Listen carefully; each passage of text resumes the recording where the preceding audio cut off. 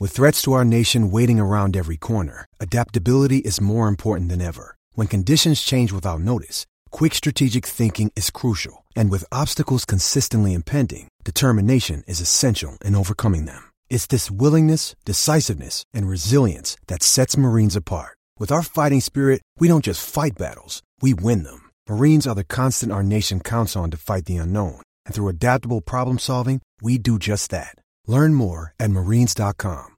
Thanks for choosing this free Anfield Index podcast.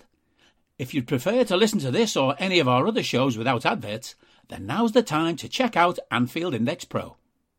With AI Pro, you can supercharge your entire listening experience. You'll not only get all of our podcasts without the ads, but you'll have them far faster with our quick publish feature available exclusively for subscribers. AI Pro also puts you in the heart of our sound studio, with an option to listen to many of our shows live and interact with the podcasters in real time as the shows are recording. Upgrading couldn't be easier. AI Pro is available on all popular podcast platforms, and we have our own apps for Apple and Android.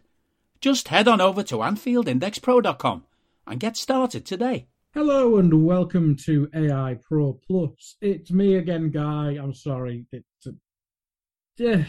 Just people don't want to do stuff and I'm here. Got to pump out content, don't we, people? But I am joined by the Vice President of the Alberto Moreno fan club, Ollie Emerson. How are you doing? I'm very well, Guy, and I'm honoured to be here with you. I'm happy that you're here. It's been a while. We've not been able to talk Alberto Moreno for a long time, and I'm sure we can shoehorn some Moreno content into today, no problem. Absolutely. If we're struggling for stuff to talk about, which we won't because the season, all that jazz, we will pick our favourite Albi hairstyle. How about that? There's always room for Moreno, as you well know. Absolutely. Apart from in Klopp's heart, prick. Apart from in the Liverpool team, there's always room for Moreno. Absolutely. It was a good 4-month run that one season, but hey-ho. We will move on. Of Andy Robertson. Yes, taught him everything he knows. But hey, football, it's crap, isn't it? Or was. But what's your thoughts on the season so far? I mean, it's weird because we're having the break after the Ajax game where it looked, well, hopefully a corner was turned, but before that, I was a miserable prick. I'm sure most of the Liverpool fandom was, but what are your thoughts? It's been a rough start to the season. I think it's one of those where you've got to try and take it with a sense of perspective of, we've had riches in the last few years, and one tricky start to the season doesn't kind of discredit everything that's gone before, and there hasn't become a bad group of players. But equally, when you're sat there on your Saturday afternoon, your Sunday afternoon, or your Tuesday, Wednesday evening, watching us playing pretty awfully and getting embarrassed at times by some pretty awful teams, Crystal Palace, Fulham, Man United, I'm looking at you, and Everton can add to that list. It's not been great, has it? But on the plus side, we're a fraction of the way through the season. Man City have dropped points. Spurs are Tottenham, so they're not going to really do anything. They'll choke. Arsenal, see what I just said about Spurs, and we're still in the Champions League. So as bad as it's been, weirdly enough, I think if we can turn things around, everything's still to play for. Yeah, that's the thing. I think the only scary thing about the league is that City have looked vulnerable as well, and we've almost wasted their bad patch as well by having our bad patch. That's probably the one negative in that regard. But yeah, if Man City's vulnerabilities don't get fixed, where I think ours are more fixable just by personnel alone, whereas you look at theirs defensively, except bringing Laporte back in, I don't think that's as big a jump as us having Thiago available. No, it's not. So yeah, I think we can make a bigger improvement, but they've just unfortunately signed a cheat code of a freak up front. Yeah, it's a bit heavy, isn't it? The whole Haaland thing. You are just hoping that he will come and flatter to deceive. And I think in the Community Shield, he had loads of chances, missed a few. And, obviously you've got social media going after him and we won, and it's all great and it's fun. But yeah, I think, he's going to take some of those chances. Unless he is doing his best Timo Werner impression, he is going to start taking some of those chances. And My God, he has done, hasn't he? He's an absolute joke, and that's the problem now with City is that they can play badly, but he will get them out of jail. Conversely, though, on the other hand, I do kind of believe the argument that in an aspect, I think he might make them worse at times in the sense that he will make them a bit more predictable and maybe a little bit lazy in their tactics if it gets to a point of, well, let's give it to Haaland and see what happens. That being said, though, the tactic so far of let's give it to Haaland and see what happens has been working quite well. And I think you made a really good point there, Guy, about when we won the you sort of mentioning that City have stumbled and we haven't capitalised. It made me think of when we won the league. I might have my dates wrong, but I'm pretty sure in their City's first sort of 5 or 6 league games, they lost at Norwich, I think 3-2, I remember. Yes. And then I'm pretty sure they lost at home to Wolves as well. And I think there were some other drop points in there too, kind of culminating in when we beat them at Anfield, 3-1, I think it was. We kind of, at that point, that was us with a 7 or 8 point lead. So even though we kind of went on and were pretty much flawless until COVID kicked in, it did give us a little bit of leeway. Whereas you say, now, whilst just saying, City have looked vulnerable and it's not that they're not going to drop any more points, based on our performances, we're definitely going to drop some more points if we keep up like this. And you do start to think, with the standard that's been required to win the league in previous years, are we out of the run already? I'd say probably not, but I think we need to see some serious changes after what's going to feel like the world's longest international break in order to kind of start recuperating things and start charging towards the top. Because our next few games aren't easy either, are they? I think we've got Brighton at home next. We've got a resurgent Arsenal team. I think we play City. I'm not sure in what order. So the problem was if we were going to play poorly, we may as well have lost our games to the Arsenals of the world because we've kind of had we've had the easy fixtures. We've had United. We've had Everton. Games we should be winning. And we've got some tough ones to come. Whereas even if we start to play better, which would be pretty difficult to play any worse, we're still going to have tricky games and probably drop some more points. Yeah, that's the thing. I think we literally can't play worse than we have in some of these games. The Napoli game is the worst of Klopp's era. The United game was embarrassingly blunt or just unorganised. I mean, the midfield that day was horrendous. Even games like Fulham, just uncharacteristically sloppy. Everton matches can always turn into a ball fest. And sometimes we snuck a win, sometimes we didn't. So that one's not the worst. It was a bad performance, but it wasn't the most concerning thing this season. It was just like a crap pile on what the season was already. That's the only issue with that one. But yeah, let's go through some of the players rather than the team performances, because some of the team performances literally feel about 2 years ago with how times moved recently. But Van Dijk is an interesting one, and we didn't name him in the ones we picked out, but I just did Rate Don't Hate where we rated the players from the season, and I know you're young, Ollie, so you will have a lot of non-Liverpool fans on Twitter and stuff like that, but when you see this, I'm going to call it nonsense, but you might disagree, but when you see this nonsense that other fans seemingly say he's finished and he's washed up and stuff like that, I just don't see it. I don't think he's of the same level he was possibly the end of last season and certainly before he was injured, but I still think he's mostly fine. I think there's the odd situation like giving away penalties as un-Van Dijk-like, but I think he's mostly been fine. The system's just destroyed. Yeah, that's pretty much what I would say in the sense that I don't think Van Dijk needs to necessarily change much. Like you say, he's had a couple of dodgy moments with penalty against Fulham, for example.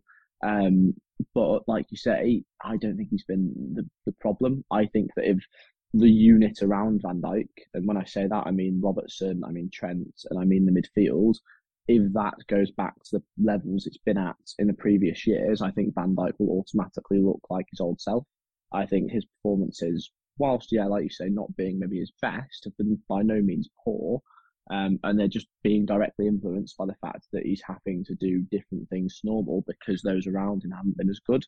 And I think it's hard to go after individuals because you could say like Trent's been poor at times, you could say the midfield's been poor at times, you could say Robertson's been poor at times, but there's knock-on reasons for all of that. You could argue that Trent's been poor because he's had Harvey Elliott in front of him, who's not the typical kind of he's going to come back and cover as much. You can argue that Robertson's been poor, but Robertson's played a ridiculous amount of football in the last couple of years. You could argue that Fabinho's had ropey moments, but Fabinho's been playing in midfield on his own at times. And I think it's all this kind of knock-on problem that almost stems from the injuries in the midfield, and obviously in Robertson's case, just not having a rest at all. But going back specifically to Van Dijk, I live with a friend of mine who's an Arsenal fan who knew I was coming on the podcast tonight and said, "Oh, are you going to talk about how Van Dijk's lost his aura?" To which I straight away came back with, you need to stop getting your opinions from football Twitter. But I don't think he has. Maybe in the eyes of opposition fans, where every kind of short mistake gets clipped and retweeted a million times. But I think all that does is just show how good Van Dijk is and how good he's been over the last few years, that he can make one or two mistakes and it's got 10,000 retweets. From my own perspective, when I'm dissecting Liverpool's performances this season and thinking, right, why are we off the pace? Why have we, lost these games, fallen behind so quickly in the league? The performances of Van Dijk is nowhere near the top of the list of problems for me. So, yeah, I think it's just because he is such a big name, any little mistake draws attention. Opposition fans, it's not so interesting to say, oh, Liverpool are washed because they've got a 37-year-old playing in midfield. It's much more interesting to say, oh, Van Dijk's lost it, etc., etc., etc. When if they took a little bit of a closer look, I think you'd see that's probably not the case. Well, you mentioned the midfield there. Dare we jump into that mess? Oh, dare we? I mean, we could probably jump into the midfield ourselves if we get any more injuries. Well, that's true. The midfield. I mean, do you want to go first? Do you think Naby Keita is actually injured? Oh Christ, that's a big question, isn't it? Yeah, let's start with that. I feel like he was injured when it all came out that he was missing this game and that game, purely because if it was a scenario whereby he wasn't injured and he, because of all the transfer stuff and whatever the controversy that we don't know whether that come out, I don't see why he wouldn't have gone out on loan or we wouldn't have sold him. Bearing in mind we were actively trying to bring midfielders in. I'm sure that if we really wanted to, we could have seen a scenario where we got another midfielder in alongside Arthur and let Keita go. I don't think that we would keep Keita just to not play him to save face. But it's tricky because Klopp traditionally throughout his tenure at Liverpool, and maybe potentially at Dortmund, I just haven't done the research, is just unbelievably tight-lipped when it comes to injuries. Players will get injured and you'll just have no idea what it is. Henderson will go off with what looks like a dead leg and they'll get told, oh, it's just a knock, he'll be back in a week, and then he misses 4 months. Some players, you get told it's going to be 6-7 months and they're back after 3-4. So it's so hard to see, but if he's not injured and he is fit to play, or at least fit to play some sort of part, then it's an absolute embarrassment that he's not playing unless, like you say, there is something we're not privy to that has gone really wrong behind the scenes. But like I say, surely if that was the case, then he wouldn't be at the club. I don't think we'd have kept him around. So based on that conclusion, yeah, I do think he's injured, but whether it's the severity of a certain injury or something on behind the scenes, I think we're definitely only getting half the story from the club and from those around it. Yeah, it wouldn't surprise me. Well, the thing with Keita, you're like, I wouldn't put my house on the fact he's not injured. But just it was that quote from Klopp. It was like, oh, he was fine and he fell crazy, and it's just, if you could sum up Naby Keita's Liverpool career in one sentence. Because I mean, honestly, like if you look at if we've got Keita this season, he's had really good performances against United in the past. We probably win one of those. If you swap Milner out those games into Naby, I think we're in a much, much, much better position. I think we've got at least 3 or 4 more points in the league. I would probably still. I don't think he could have solved the Napoli mess up on his own, but I think we'd be a lot more comfortable in the league at least. And again, we'd have had like the likes of Milner would have to play less, so when he did play, he might have looked better. And then again, you've got that knock-on effect. So yeah, he's got to be injured surely, because unless he's killed one of the staff members' children, what he's got to be in the team unless he's injured, because we're literally putting out at the moment Elliot, who's a child and is doing really well, but with some system issues involved, and Milner, who is literally pretty much old enough to be my dad. And I'm not as young as I was when I started doing these podcasts, so that's more of a scary sentence to say these days. You're getting old. You're almost 21. Hey, 23 now. I think I started doing a podcast when I was 17. So when I was 17, if I said Milner's old enough to be my dad, that's okay. He's just coming out of his prime. Now it's more concerning. I think that's more worrying for Milner than you, to be fair. Probably, yeah. You're probably right. Dear. But no, I'm looking at the game. I can't remember which ones Milner started in exactly, but God.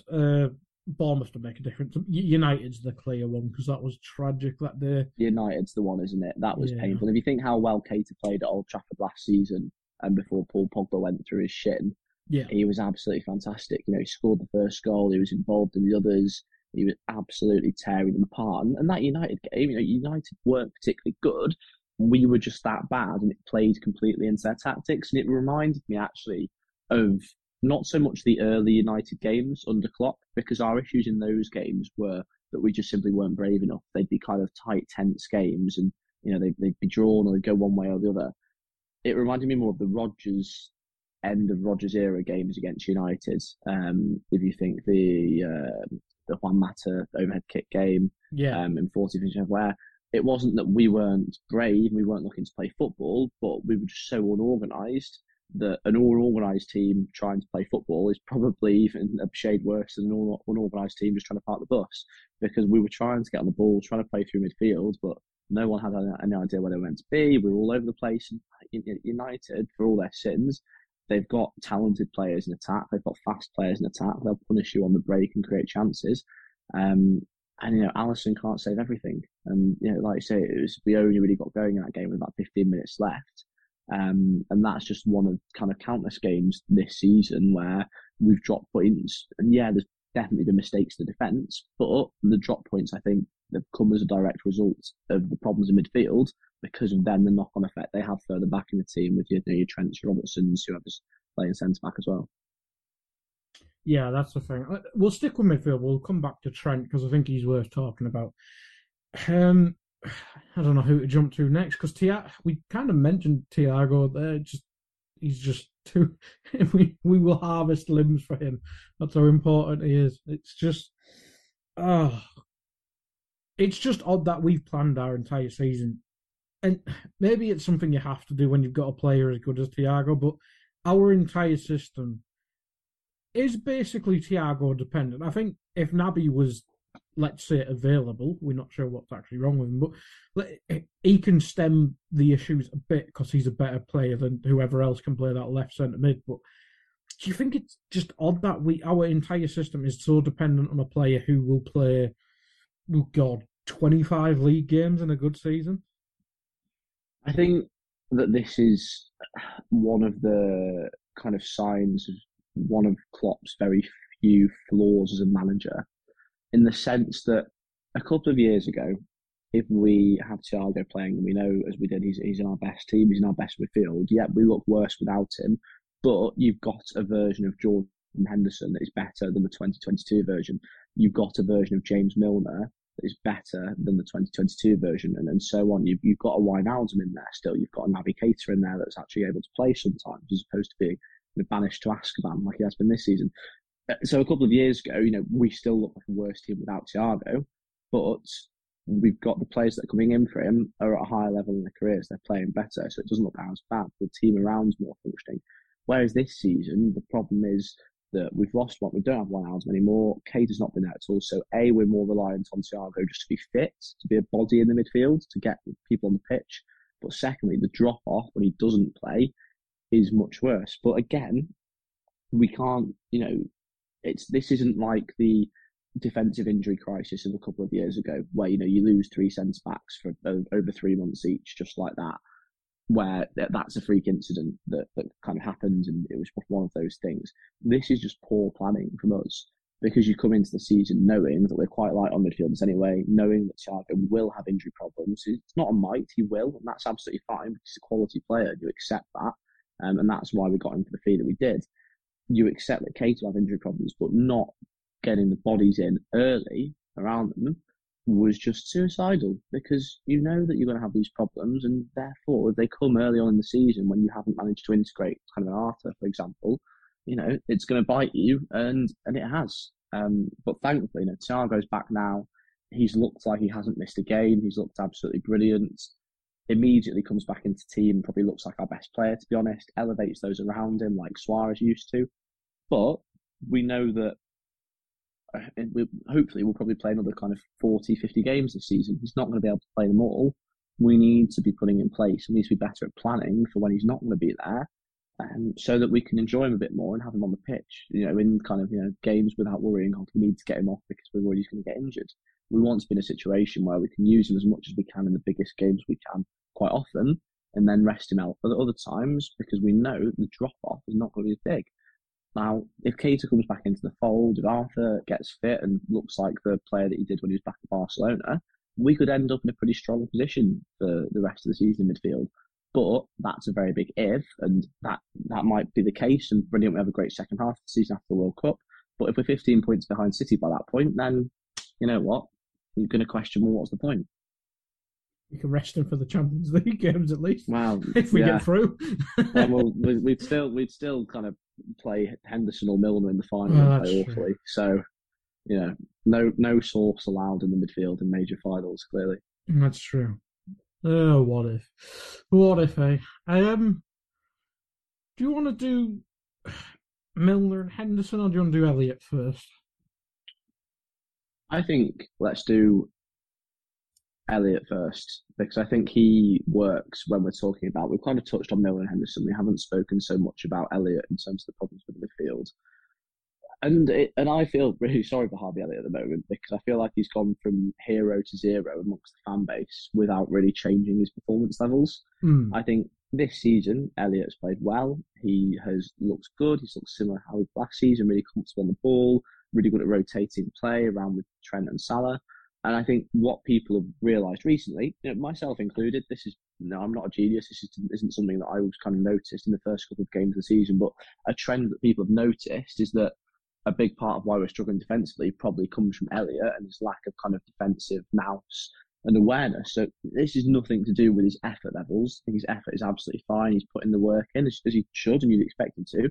But understandably, again, bearing in mind he's played most of his football as a 10 or as a winger in the Championship, Blackburn, he just doesn't have that kind of defensive awareness that we're used to seeing with, say, a Wijnaldum, for instance, when Wijnaldum was playing as one of the eights, which is moving us to a position where it leaves Trent more exposed. I mean, Salah's got to be helping out more, almost even takes up some of Salah's space. So I don't think the problem with Elliott that people have been kind of having a go at him for is anything to do with his performances. I think his performances have been consistently good.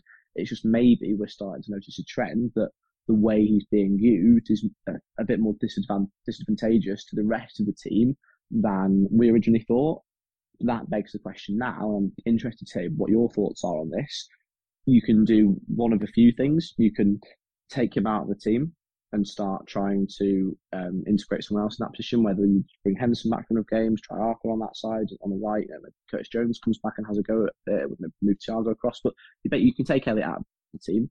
You could move Elliott's position, although I think that gets a bit more questionable, because where do you move him? You're not going to replace Salah, you want to put him on the left wing, he's not going to play up front. Or, I think this is maybe the ideal option as opposed to taking out the team, but probably more unlikely, you could change system and move to more of a 4-4-2. But I'm probably going to talk a little bit more about that when we go on to what I assume we'll be talking about Darwin Núñez shortly. Yeah. So what are your thoughts on Elliott and what we should do with him and how he's been playing? It really is an odd one, because I think he's certainly in the conversation for our player of the season, but as it's gone on, he is an issue, but you think, we don't want you to be an issue, so we won't be hard on you like we are with other players. So player of the season and problem of the season at the same time. Exactly. So it's just it's an odd one, because if Thiago was fit for all these games, this wouldn't be maybe the odd goal where you look, the right hand side, Trent's playing striker like he does for some reason. Some games, Mo's track back. He was box to box last time. Or he wasn't asked to track back in recent years, and Elliott is a winger. So he's learning on the job, which is fine, but the majority of time our midfield has been Milner or Henderson in the left centre mid role. I mean, whatever you think about Henderson, whether you're his biggest fan or Dave and hate him, it's painful watching him on the left. Yes. It's very painful. That lad has never played that side, and you can tell in every little movement he does and every big mistake he does in that role. He just doesn't do the angles, doesn't do the position. So I can't blame him for that. But what we saw in the Ajax game, and that was probably one of Harvey Elliott's quieter games, to be fair, was just control with him there. I know that their goal came from the right-hand side, but Trent in the second half looked so much more defensively aware. Looks great, didn't he? Looks fantastic. Exactly. So I think as long as we've got Thiago there and asterisk Naby, or maybe Arthur. I might ask you about Arthur if you ever actually seen him, because I forgot he existed since he's gone to Juve. But I think as long as one of the good left centre mids, and I will say good left centre mids, is there, I think it's not that big an issue. Although I do agree, if we're going to aim to win the league, which might be a bit too far gone now, but might not be. But if we want to go on a massive run, I think we may have to tinker his role. Maybe not the formation, but maybe tinker his role and take out the defensive responsibilities, because it's not for a want of trying. I think he's just got to learn that.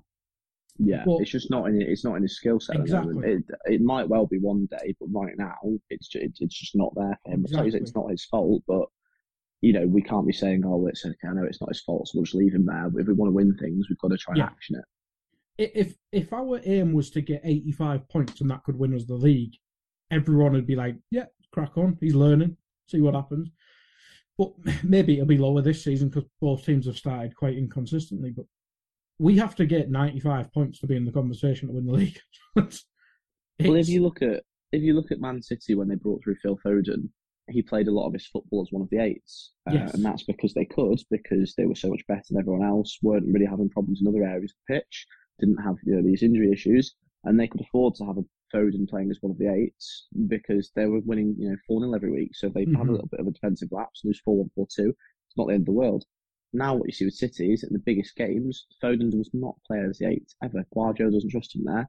Plays on the wing, whether it's right or left. He gave Jack Grealish one game as an 8 and just went, "No, that's not for me, mate. No, not a chance. Not for me, mate." It almost goes back to when we used to try and play Coutinho as an 8 at Liverpool, and all the fans were clamoring for it, and Klopp just sort of did it a few times and was like, "No, not too keen on that. You can be one of the front three." Yeah. And I think that is a really good point, and one that I hadn't massively considered, but now I hear it, I do definitely agree with that.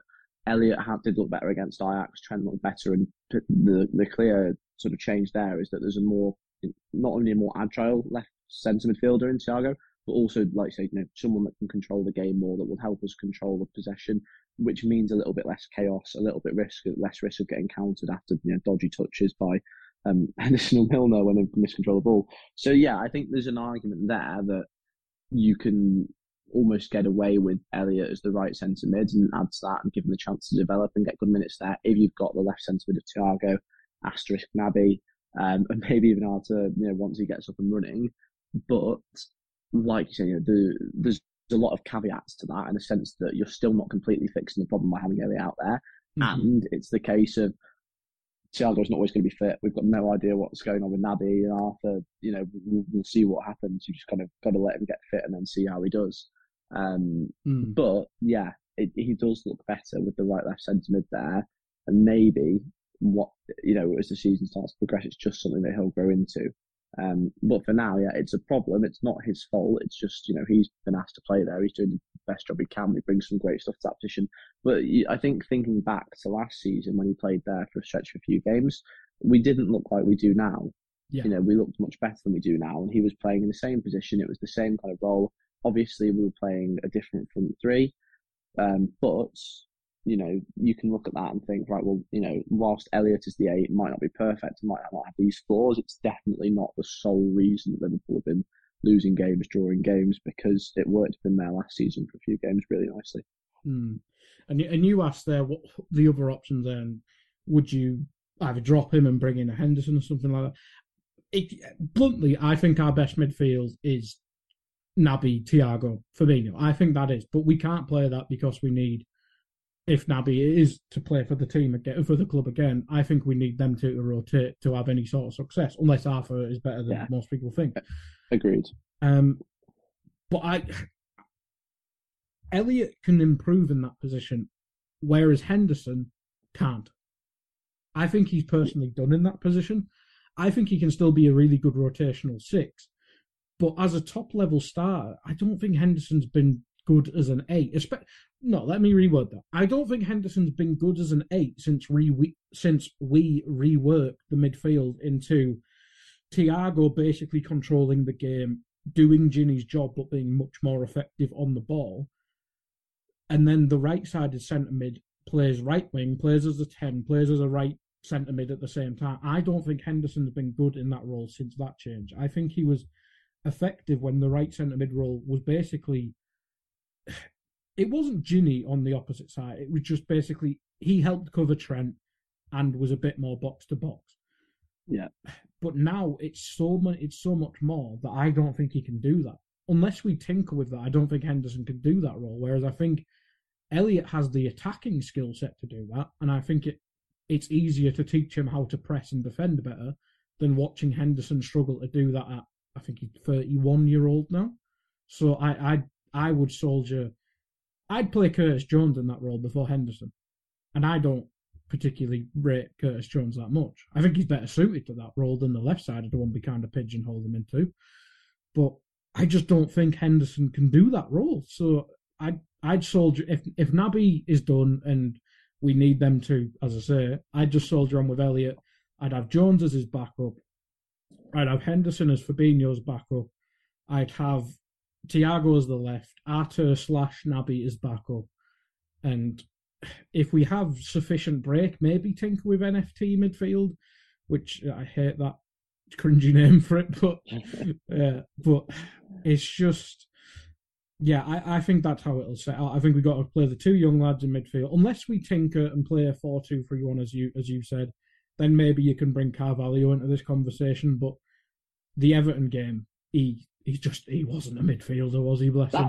That was bold from Klopp, wasn't Yes. it? We haven't really talked about Carvalho yet. Maybe it's a good time to get onto him now. You mentioned it because that was one of the most surprising team selections I've ever seen from Klopp when he went with Fabinho and then Elliott and Carvalho as 2/8s.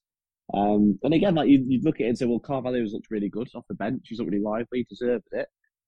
But yeah, that was surprising. Unsurprisingly, we looked really open on the counter attack and probably, we could have won that day, but just as easily could have lost. I would have bet my house on Milner playing that game. Yeah, I can't believe how that game was goalless. I've absolutely no idea.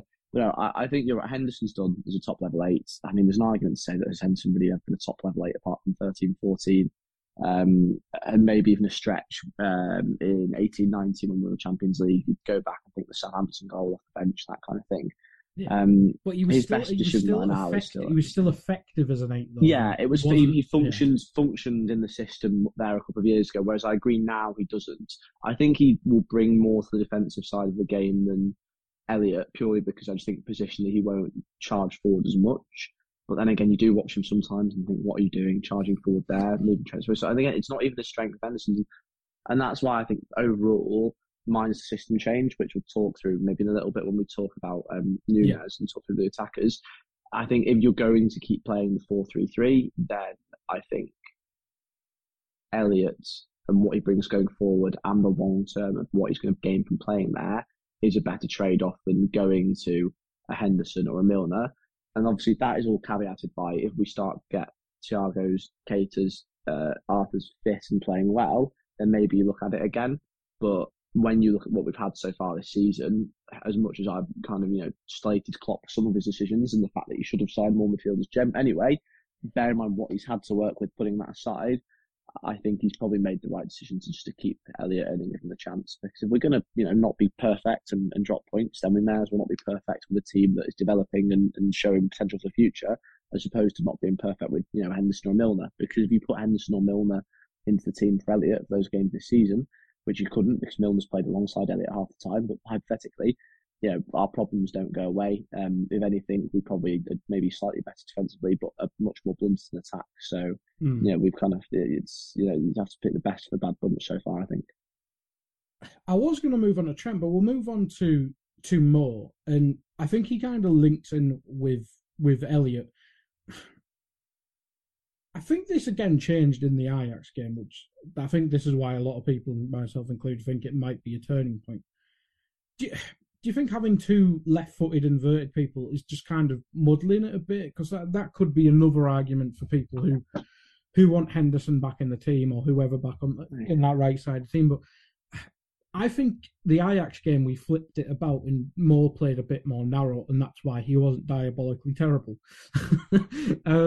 But what have you made of Mo basically holding hands with the assistant ref most of the season? It's been strange to watch, hasn't it? I really enjoyed you using two inverted left footers on that. Was a good phrase. That was a good phrase. Someone been playing Football Manager all day. Maybe. Two inverted left footers on the right hand side. Again, and I hate to keep going back to midfield, but I think this is a knock-on effect, and the reason for that is because of Elliot's. Yeah, if you think about Mo and how it always works really nicely in the sense of Mo's always kind of cut in and almost joined as a second striker at times. That's because the right side of the fielder for us typically is able to shift across, almost play the right back or the right winger at times, depending on where Trent is. If you think of, say, Oxlade-Chamberlain versus Atletico Madrid, the classic example, basically he was playing right centre mid that night, but basically ended up playing as a right winger. The reason that that's always worked really well, and that's given Mo the licence to go in as a central striker, is because if you kind of close your eyes and think about our players as dots on the pitch, the central midfielders will naturally come across because you've been able to have Henderson, Fabinho come across and play as a two together. Not so much Henderson anymore, but he used to be able to do it. You've had Henderson and Wijnaldum be able to come across and almost form a two-man midfield. You'd have Fabinho and Thiago now, who are great at it, coming across and forming a two-man midfield. So it almost allows us to be really fluid in the game, in the sense of you can have Mo coming in because that will allow your Elliott to go out wide, and that will allow Fabinho to come across, and then say Thiago come across or Keita come across, because Fabinho, Thiago and Keita are already comfortable in midfield too. You'll see if we get counter-attacked that, that they're absolutely fine to handle that because they've got the legs, they've got the positional awareness. This season, because we've been playing Henderson left centre mid, a position that he's not good in, we've played Carvalho left centre mid against Everton. We've played Milner left centre mid on numerous occasions. The problems that has is that none of those three can tuck in and form a two-man midfield if we have our right centre mids, the right side of it, going across to the right-hand side to allow Salah to come in. So I think that's why Salah has been much more kind of isolated, hugging the touchline, playing that role, because I think he's been instructed to by Klopp, because we don't have the confidence that if he goes in and starts playing as almost the second number 9, I think the team shape is just going to look atrocious because Elliott's going to be left covering too much space and we aren't able to move the midfield across as much as we would if we had a Wijnaldum or a Thiago player. And so hopefully, again, not necessarily now Thiago's back and will solve all our problems, that will become less of an issue. And like we did against Ajax, when Mo had a really good game, we'll start to see him inside more. So I do think it's something that's being done on purpose and for a reason. Whether that is kind of having an overall positive, I guess, it's difficult to say because we just simply haven't got a comparison of what it's like when Mo tries and does his normal thing with a Milner or a Carvalho or a Henderson left centre mid. But I understand why Klopp's doing it. I still think he looks a great player out on the wing. Some of his passes and the chances he's created this season have been tremendous. Some of his defensive work's been really good. I think it was only one of the last recent games we've had where we saw him and Elliott sprinting back. I think it might have been the Ajax game, actually. Yeah, it was. So by no means do I think Salah's played poorly. Do I think he's not trying? I just think that his numbers are a bit lower because, like you say, he's been forced into a more natural average position. And I don't think that Klopp's just suddenly decided to try and turn him into a left-footed right version of Aaron Lennon on the wrong side of the pitch. I think it is just the case that the way the team's been balanced has forced him to play that, holding the lines in his hand role where he can be a bit closer to Elliott and Trent to kind of help cover those spaces where Elliott maybe isn't as positionally switched on and able to. Like you say, is that a problem for Elliott? Well, like to an extent, but as we've mentioned, if you can get, your Fabinho and Thiago midfield sorted, then that solves a lot of that problem because they'll naturally be able to kind of come across and cover much better than a Milner or a Henderson can. Yeah, I think we just may have to switch it a bit. I think, obviously, Elliott, for the most part of the season's kind of taken up the central roles, and I think if we put Mo in them roles, I think it'll just up our danger factor. Christ, what the hell am I saying? Our threat. Danger factor. Danger factor sounds like a film you'd see. It sounds like a terrible fit, like a Channel 4 11 o'clock on a Sunday night film. God, remember that? You're too young. Fear Factor. People my age will remember that show. I've heard of it. Joe Rogan used to host it. It was brilliant. It was amazingly terrible television. Yeah, I think it'll improve our threat going forward if we just put more in more central areas. rather than the wide ones. But yeah, I think defensively, again, he'll improve with the good midfielders being there. But we'll finish up with the last of the right hand side. I mean Trent. I think some of it's been indefensible, which is funny because Trent can't defend.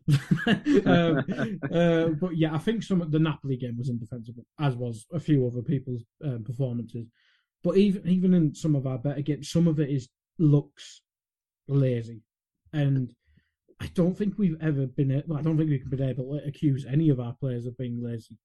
But I don't know if it was fatigue or whatever, or just giving up in the game and just having a feeling we were getting smashed that day or something. But Trent, you can forgive the occasional defensive lapse where, take the first game, getting destroyed by Mitrovic in the air, people were slating him like, what do you want him to do? Mitrovic is a monster.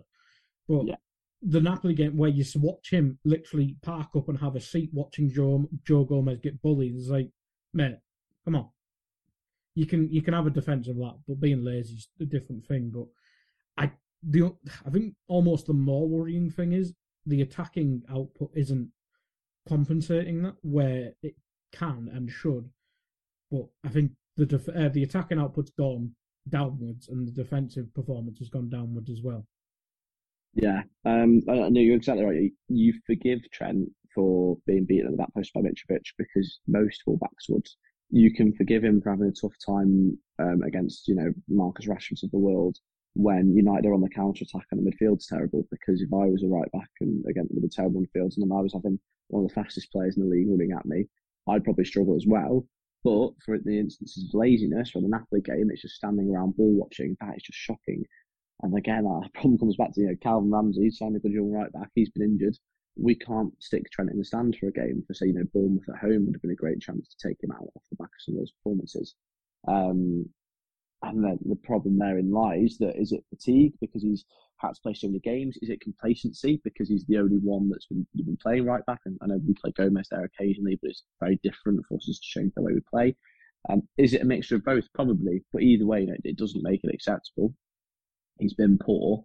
And needs to sort it out. And we mentioned earlier, second half against Ajax, he looked really good. So maybe it's the case that, having the likes of Thiago back in the team gave him a bit of a boost. Things started coming to him a bit easier.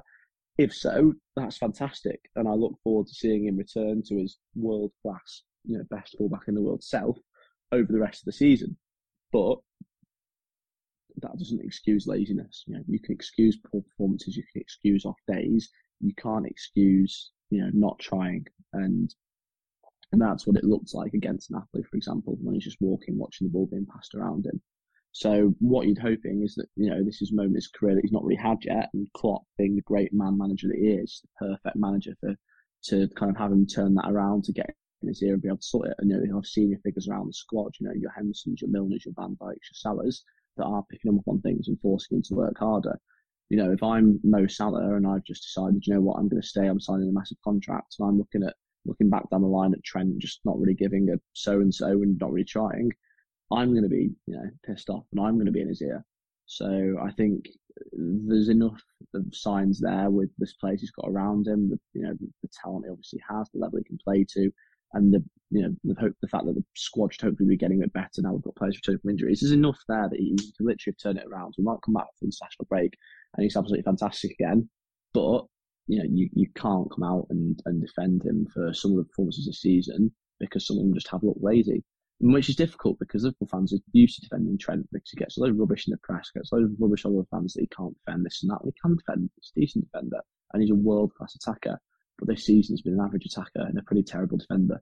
And there's only so long you can defend it for before you just start saying he needs to sort it out, or we need to try and look at, putting him in the stands for a couple of games and trying to get Ramsey fit and give him a chance. Not as the long term, not saying we take Trent out of the team forever, but he doesn't even have the threat at the moment of 1 or 2 games on the bench because we need him to play. I think sometimes, especially for a young player, you need to have that threat there just to keep them on their toes and keep that complacency away.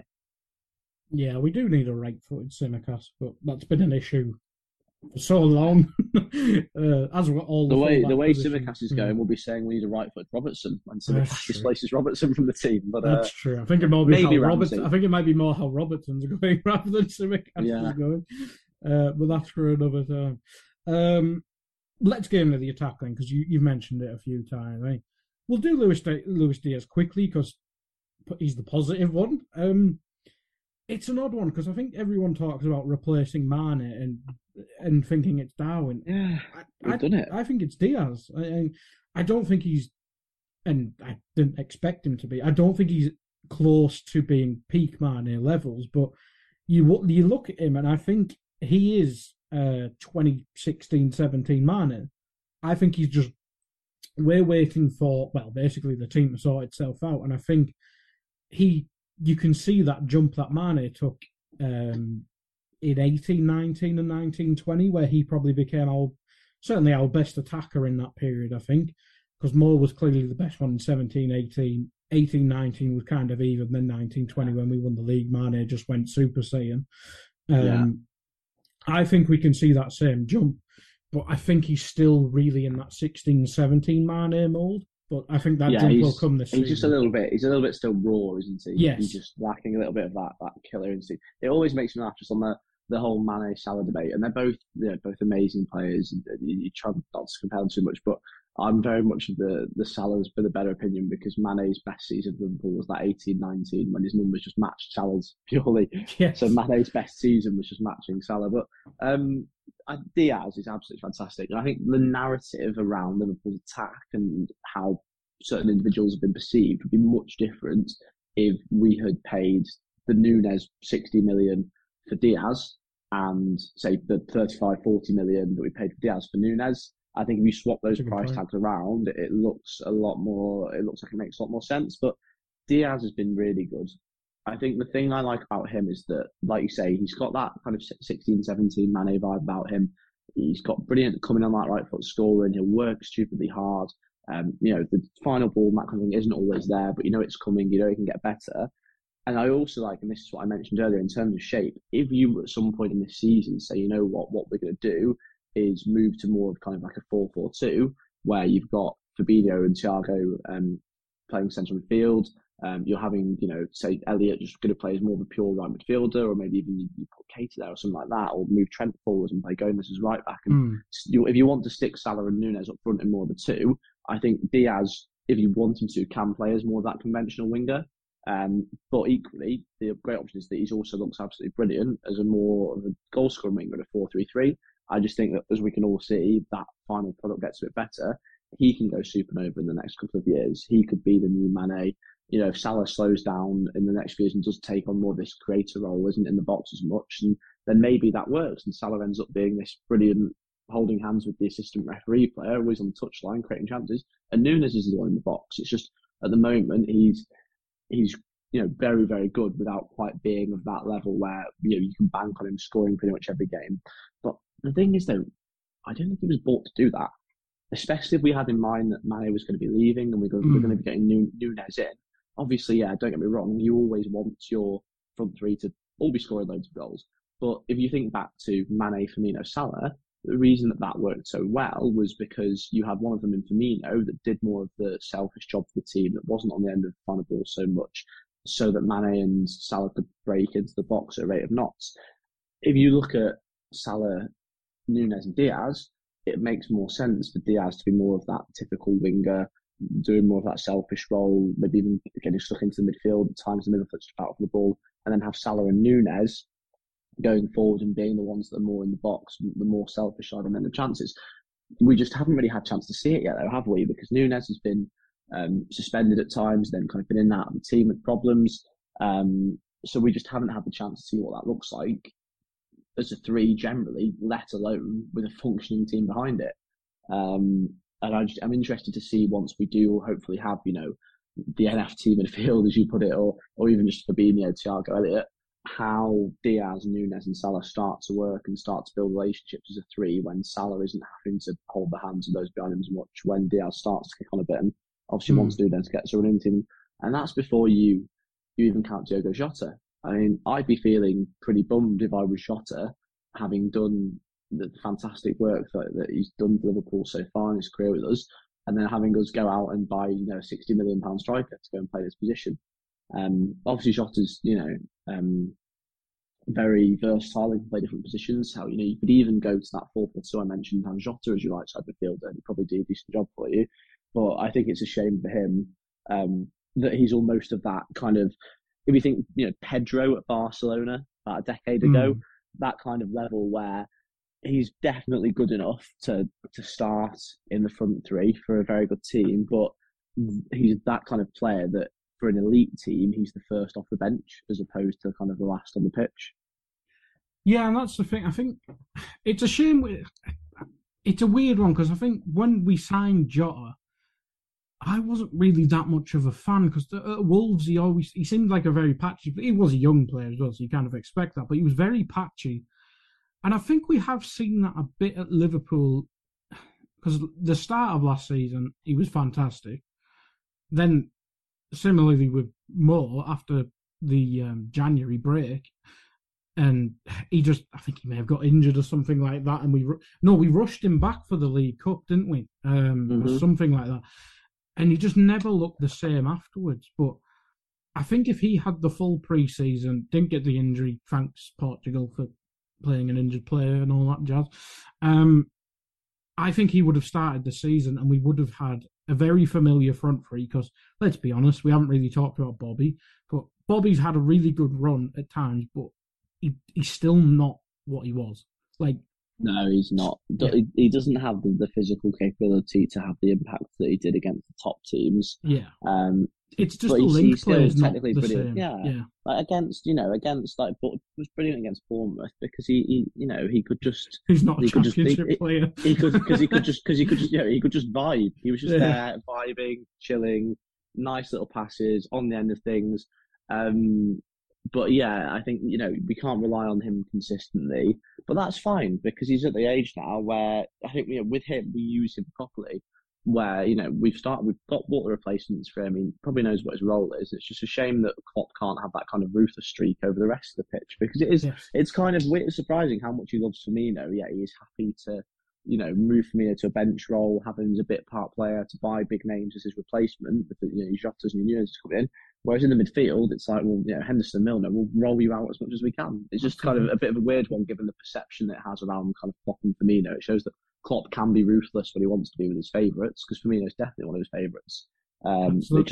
We've actually planned out the forward line so well, it worked out perfectly.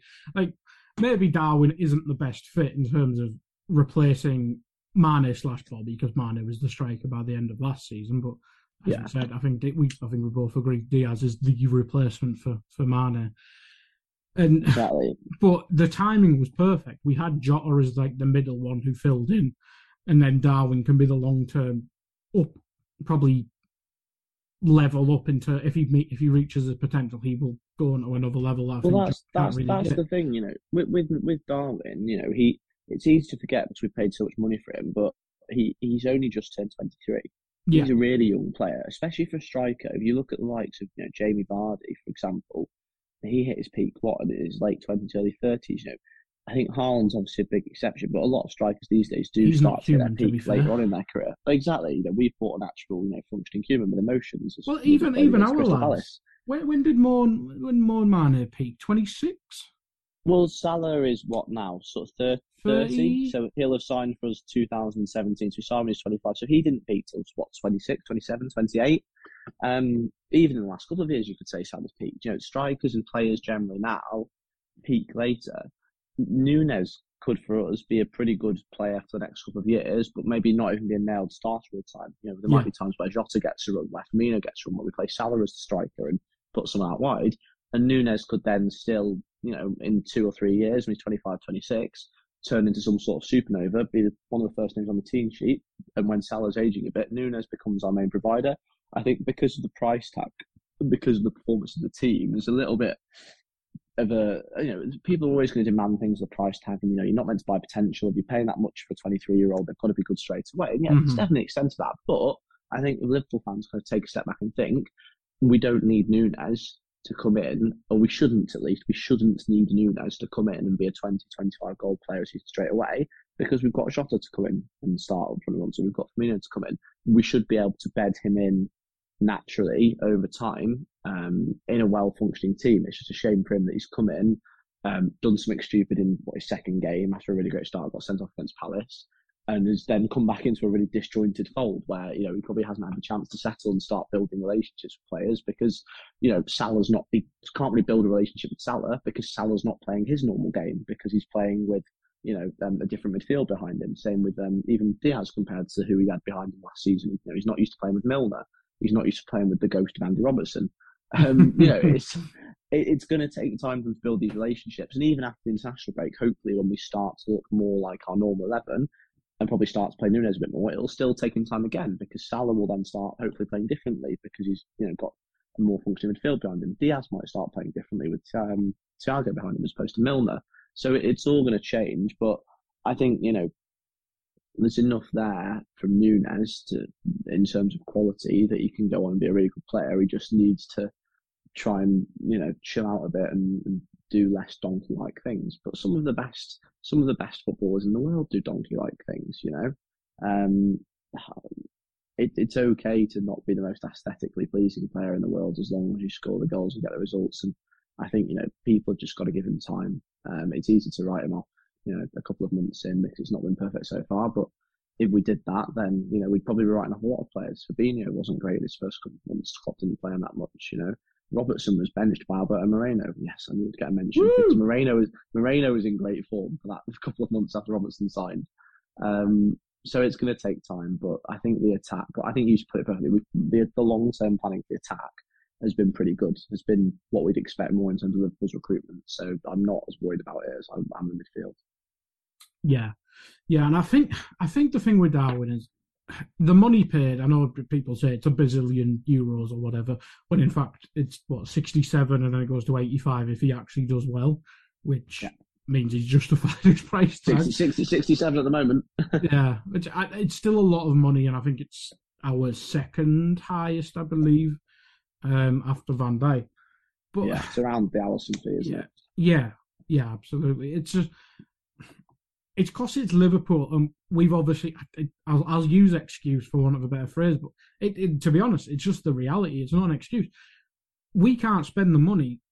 Never mind Man City. We can't spend. Well, we probably could, but we don't spend the money of even a Chelsea, even a bloody Arsenal in recent years. Yeah, even Everton to an extent. Yeah, well, I don't know. Or Aston Villa. Give us their budget. We'd be top of the league by miles. Absolutely. So when we spend big on a player, and at that time we didn't really bring any money in. I think by the end of the window we were spent $5 million or something. So it always happens. FSG always get the yacht paint money back. So it's, I think, just the optics of it from everyone, not just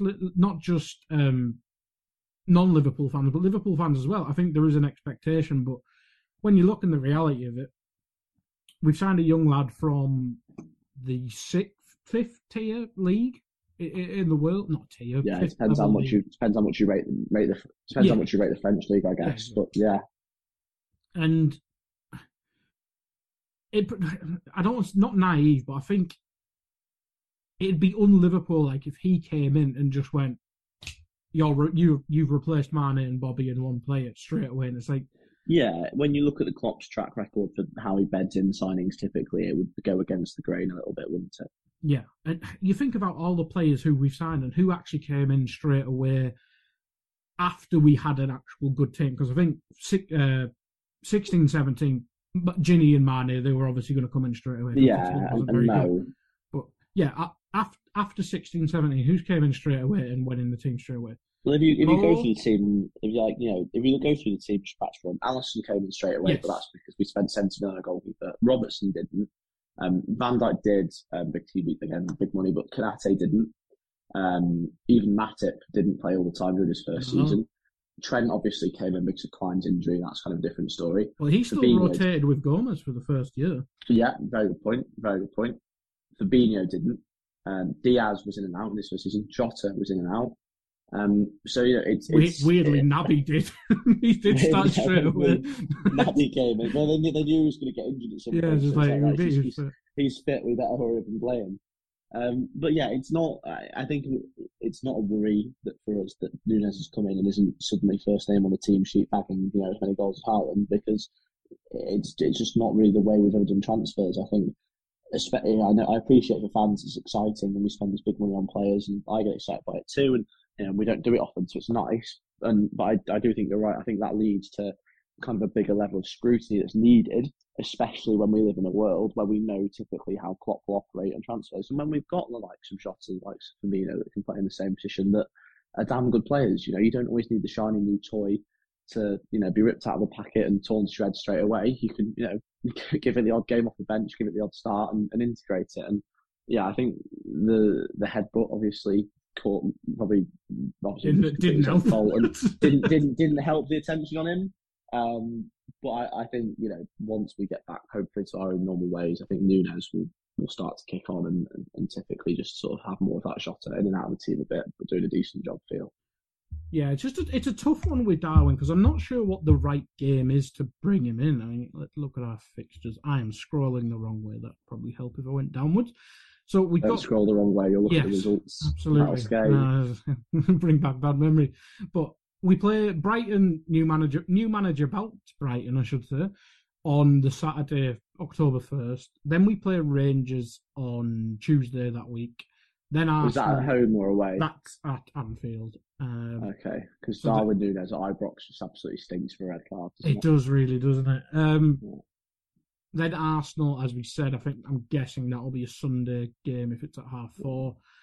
Rangers, that game. Then it's Man City. So I think for the Brighton game, we almost have to roll with what we played against Ajax. Maybe tinker the odd thing because we obviously played a bit more controlling in the second half. Maybe Rangers is the game for Darwin if we're at home because Rangers at home because they are pretty poor. Yes, and well, it's basically a championship team. Let's be fair. And then maybe they've just got a magical stadium. Yeah. And maybe he gives Jota the run against Arsenal because he's got a pretty good record against them. Or Bobby, yes. And then maybe again you simply go Jota off me, and then maybe you bring Darwin back in against City because he had quite a lot. He gave him a lot of trouble in the Community Shield. He probably do a good job there as well. And that's Anfield as well. But that's the thing, with Nunes, we've got the players where we can pick and choose the games. We can say, right, let's bring him into that one, let's take him out for that, because we've got other great players that can play the same position. With poor Arthur Melo, he needs to get fit and come in because we've got a granddad and a child playing midfield at the moment. Or Thiago, we can't have play 4 games in 10 days. One saving grace for us, I think, this season is the World Cup. Because if you look through our team, Salah and Diaz aren't going, and Thiago probably won't go. It's weird, isn't it? Because he's not in the Spain squad, despite being fit. I guess. Listen, by no means am I an expert on the Spanish national team, but my only guess would be they've got a good group of centre midfielders. A lot of them are quite young ones. I guess it's Pedri, Rodri. Is it Gavi? Gavi already played? Maybe. God knows. But yeah. But I guess the thing with Thiago is that they probably wouldn't want to be like, right, Thiago's in our team, 2 weeks before the tournament, or Thiago's out for a month. That's probably where the thinking comes in, which is probably fair enough to them. But yeah, it's surprising that he's not in the team. You'd think he might make the squads, at least, as an option, but he's probably not going to play much football then. Salah's not going to play much football. Diaz isn't going to play much football. Fabinho doesn't always start for Brazil. Gomez isn't going to be there for England. It looks unlikely. I'm pretty sure that Matip doesn't play in the national football anyway, so he's going to get a break. Kanate might be with the France squad, but isn't going to play loads. I don't think he will, to be honest, because I think the French manager's weird, isn't he? I think Kanate got his first call up, but I think, if I remember correctly, it was Fofana who was originally picked, but you got Saliba in there as well. Yeah, I think Trent, Fofana who won't play much. Like yeah, Trent. I don't think Trent will go. Scotland going? No, Scotland lost, Neither didn't they? And Ukraine. So, we're going to come back in January with a lot of players that have almost had a chance to have a pre-season. Yeah. So if we can just stay in the title race, and by that I mean probably stay within 5 points of City, so match them from now until the World Cup, then who knows in the second half of the season? We could be great in the Champions League again. But I think, like I was saying earlier, the worry for me is that we've dropped points in games we should be winning. We're about to play, like you said there, we're about to play Brighton, Arsenal and City, who have probably been 3 of the best 5 teams so far in the league this season. And that's what's scary, because we could, very easily play really well against Brighton, against Arsenal and City, and very easily drop, 2, 3, 4 points in those games. But that's just the nature of the league at the moment. I think the quality in terms of like Arsenal and Spurs are better than they've been. The quality of the table, like even the individual quality, like West Ham have just signed Paqueta, Newcastle just signed Alexander Isaac. He looked great at Anfield.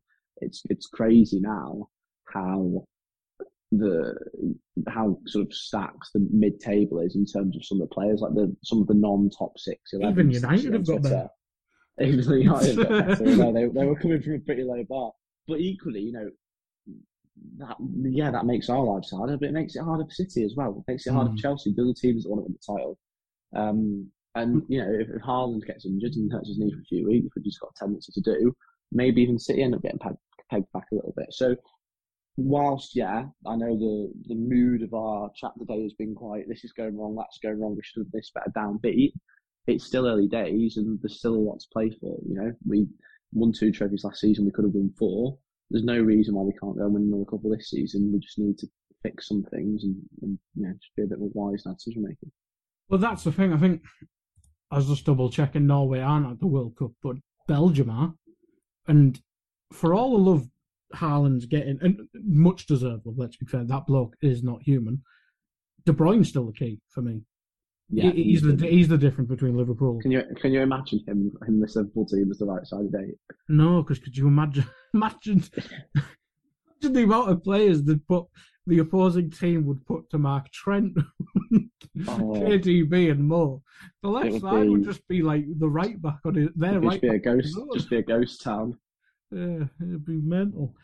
But yeah, Belgium, to be fair, have quite a tough group as well. So I'm guessing De Bruyne will have to play most games because they've got Canada, who I think they came not first a terrible team. Yeah, they came first or second in the North or the North or Central America, whatever the hell it is. Qualifying Morocco. CONCACAF. Yes, that's the one. Morocco, who I think are growing quite well as an AFCON team. Obviously got Hakimi and stuff like that. And Croatia are always a pain in the ass for everyone to play. So he's going to have to play all 3 of those. He'll have to play all of them. I'm not sure how it works, but if it works out how this, I'm not sure it is, but if they're playing Group E, which if it does work like that, they'll probably have to play Spain or Germany. And it might not work like that, but if it does, that's a tough game. But and this is probably Belgium's last chance of winning something. So there'll be a lot of pressure on him. Who else is key for City? The England lads, I don't think Diaz will be playing Portugal. What's Portugal's group? Ghana, Uruguay, that's a tough one. Ghana, Uruguay, South Korea. So Walker will be playing for England as well. And England, to be fair, Walker's really key. If England don't get to the semi-final, it's a failure. Let's be fair. So that'll be Foden, Walker, Grealish, and who gives the toss? Stones probably. Stones, right. Yeah. Holland, Ake will be playing for Holland and Van Dijk.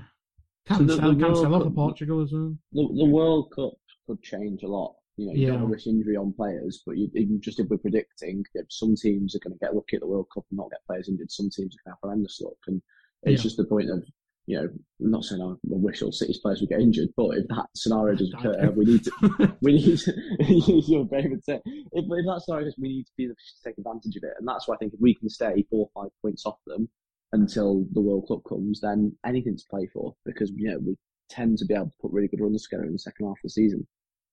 Well, that's the thing. If Thiago's fit for when we play them, I'm touching all the wood in my room, all of it. If he's fit for that game and we figure out defending and laziness and stuff like that, I think we can beat City, because it is at Anfield. When we actually have like centre backs and stuff, I don't think they beat us at Anfield. I might be wrong in that, but we have a good record against them at Anfield, whether it's drawing or losing. But if we, I don't think we've lost them at Anfield under Klopp, apart from the behind closed doors, no centre backs. Centre back season, yeah. So if we win that game, as long as we don't screw up massively in between that, it'll be close, or it might even be even. So yeah, I think a lot of the season's optimism maybe answered 4 games after the international break, which is an interesting one. But Ollie, we have gone about an hour now, I think. Is there anything you want to touch on before we wind down? I know our short and sharp podcast has done well, hasn't it? Going the full hour. It is. No, I think we've covered everything. I think we've gone through the squad nicely. The only shout out I will give to James Milner, is something we've discussed recently, is that he's given a lot of criticism. It's not his fault. It's just aging. It happens to the best of us. But in his aging, what a fantastic beard he's grown. This is what Yorkshire tea and Ribena does for your face. I need to get down to Tesco then and get some in or even out, because it's a magnificent beard. The real sculpture of a man Milner looks now. And if he grew that when he was at Leeds, he would have been playing for Real Madrid for 20 plus years by now. Do you want to hear something crazy? I saw Jamie Milner has played 298 games for Liverpool. That feels crazy. If Brendan Rodgers stuck around, that would be in the top 5. That'd be like 500 by now. We'd probably be in the relegation scrap. He'd have arranged friendlies just to. And you play more games when you're in the Europa League, so you've got to take that into consideration as well. Well, the way Leicester are going. Oh, that's true. Poor Brendan Rodgers. Do you want to have a quick look at the rest of the league? I mean, we mentioned City there, but let's have a quick shoot through. Let's have a quick shoot through and Chelsea. And do some hot takes. Chelsea. Graham Potter, year on air. Lovely guy, terrible culture fit. Can't see it going well, especially with what appears to be just, I can't think of a better word than nutcase of an owner. Seems to be an absolute crazy bloke. Absolutely admire his commitment to bringing, essentially the Barclays back to the league. Definitely needed. But yeah, I understand why Potter's gone there, because it's not easy as an English coach to get a chance at such a big club. But my God, does that look like it could be a disaster, especially if he doesn't get all the senior players on side. That could be a toxic environment. The rumour is, and again, talking in rumours, the rumour is that a big part of the fallout was that Tuchel didn't want to sign Ronaldo, and that Ronaldo's potentially on his way in January. Ronaldo in a Graham Potter system? What? I was going to say that's probably a worse fit than a Tuchel system. I couldn't think of a worse fit in the league. I think even Klopp and Guardiola had managed to do something with him. That bloke had literally employed Danny Welbeck to run around. Yeah. That was it. So, Graham Potter, the manager, yay. The fit, nay. I'll come back with one at you. Are Arsenal back? Kinda. I think Topper's a back 14, but I think not as being not top as a four league. bottlers. Yeah. No. I think they'll get top 4 this year. I don't think they'll maintain the title. I think Spurs can maintain the title. I think Spurs are like a slightly better positioned version of us. I think they're not playing well, so I think they can improve, but I don't think they'll maintain levels of what City will do and what we can do. If Conte stays and doesn't have his yearly fallout and go back to Juventus, which is what I've seen today, not that he's fallen out with anyone, just that they're looking to potentially get rid of Allegri and he could be back in. So there's one. It wouldn't surprise me if Potter ends up at Tottenham by this time. I thought that would make a lot of sense. But maybe Pochettino back? Could they get Zidane? Who knows? Are Leicester going down? Who's the next? I'll give you one. Who's the next manager to be sacked? I mean, the easy answer is Rodgers, but they seemingly can't afford to sack him because, well, it's Wednesday after the international break. Why haven't they sacked him? That's the thing. If they're going to sack him, surely now is the opportune time. You've got the international break. They've got a really good run of fixtures coming up because I'm about to put James Maddison in my fantasy team. Good man.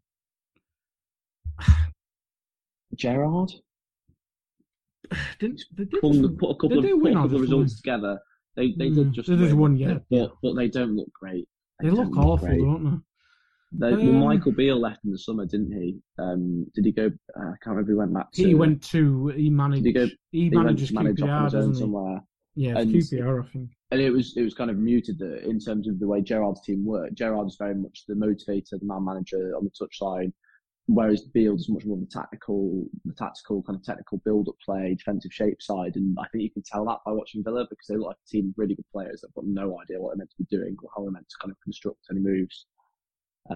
So potentially Gerrard, but Hasenhüttl maybe. Southampton are quite you could see he would wake up one day and he's gone because Sam's still quite rogue. Steve Cooper, Nottingham Forest owner's a bit mad.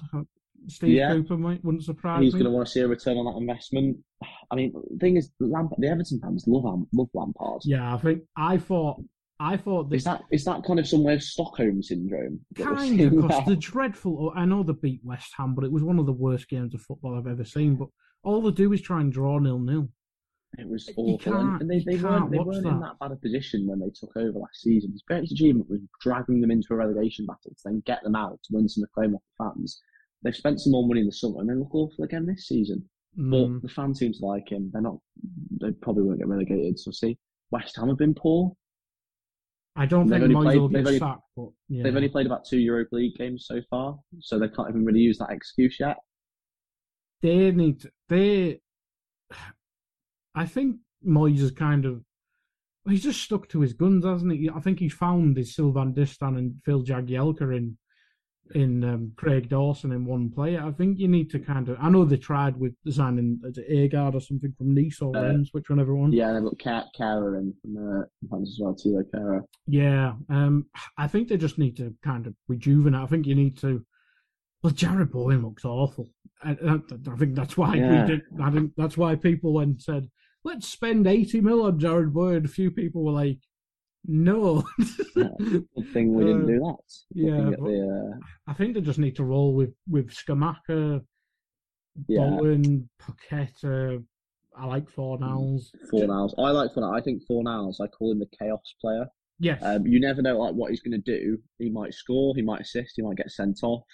He might do an amazing bit of skill. He might do something completely awful. But if you watch him for a whole game, he will do something kind of at either end of the spectrum, but it will be entertaining. So whenever if I have a cheeky bet builder or something on Sunday, there's always Pablo Fornals to score and be carded in there because I know he's capable of it. Whether it's ripping his shirt off or just launching into someone, he embodies what the Premier League is all about, and I greatly respect him for that. Fantastic. I do like Pablo Fornal. I do EPL pods with Thiago, and we did like a season predictions thing. My prediction was Lampard was to get sacked, be the first one to get sacked in the season, and his was Marco Silva.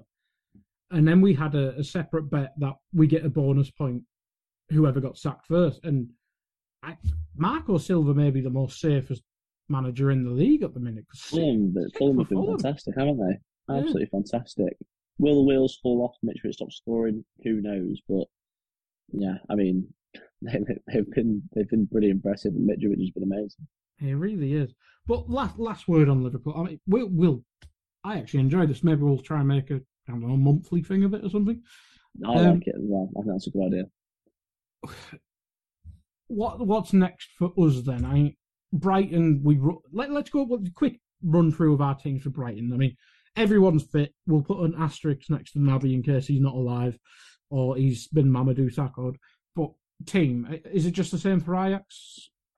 Yeah, I think Alisson's in goal. Yeah. I mean, we haven't got on. Trent's got to be at right back. I know I kicked off earlier and said we need to try and find a way to bench him, but Trent's got to be at right back. I think Gomez, unfortunately, hasn't taken his chance in the team. Again, there's caveats to that and players around him, but I think Matip needs to come back in because he's done well when he has done. And the thing is, Gomez has benefited before from other defenders being injured or out of form and coming in and getting his chance. Other defenders have benefited from him being injured and coming in and getting their chance. Him and Matip are very often swapped around, even him and Morgan back in the day. He knows what the score is in terms of partner alongside Van Dijk. You've got to be patient, but because we are quite injury prone as a defence, you will get your chance. But if you get your chance, you've got to take it. And I just don't think he has. So I think Matip's got to come back in. Van Dijk, take your pick at left back. It will be Robertson, but I'd be fine with Simicast. I think he's looked just as good, if not better. And then we've gone over the midfield loads. So Fabinho, Trent, Keita? No, that's not definitely. Fabinho, Thiago, Harvey Elliott. And then I think for Brighton, I would actually go Salah, Diaz, Jota, and then I'd give Nunes the run against Rangers a few days later. And then maybe you can even play like Jota. A winner takes all for Arsenal at the weekend. Yeah, exactly. Jota's decent on the wing as well. You might want to rest Salah or Diaz against Rangers as well. Yeah, absolutely. I'd agree with that team. Let it roll. But we will finish up there because I almost finished us in a timely manner, but then I fancy chatting about the Premier League. But we will finish up there. Thank you, Ollie. And if you do enjoy, just let me know either on Twitter or Discord. You know all the crack by now. We'll be tagged in on there. But if you want to keep this semi-regularly, we will, because we got Albie. Well, let's finish. Favourite Albie haircut? Favourite Albie haircut? It's the one, he's this like spiky one when it coincides with one of my favourite Albie moments when he's doing his I'm a Lambo Jack, which is a nice one to finish on, because obviously I think you've probably seen on Twitter the Chris Kamara interview that came out with Stephen Bart this week, which was obviously a really touching one, and it's good. Hopefully, you know, Cammy, who's an absolute legend of the media game, has seen the outpouring that he's received on Twitter. And just typical, you know, I'll find a way to touch that, link that lovely sentiment to a bit of Alberto Moreno just to finish off. Yeah. Mine was the top knot, but he wasn't really playing then, so sad time. Still though, still cool. He's a cool man who does cool things. Exactly. But as I say, if you want this to be somewhat regular, let us know. But thank you, Ollie. Thank you, everyone, for listening. Goodbye. We hope you enjoyed listening to this Anfield Index show. Please be sure to subscribe to our channel so future podcasts find their way to your device automatically. There's nothing quite like fan engagement, and we'd love to know what you think of anything discussed on this show. The best way to get in touch is over on our free Discord community, where both podcasters and listeners debate the hottest LFC topics 24/7. Sign up free now at AnfieldIndex.com/Discord. You won't regret it. You can also follow us on Twitter at Anfield Index and find us on Facebook by searching for Anfield Index. Oh, and before you go, we'd love it if you could leave us a 5-star review on your favourite podcast app. It only takes a couple of seconds, and it means the world to the people who create these free shows. Sports Social Podcast Network.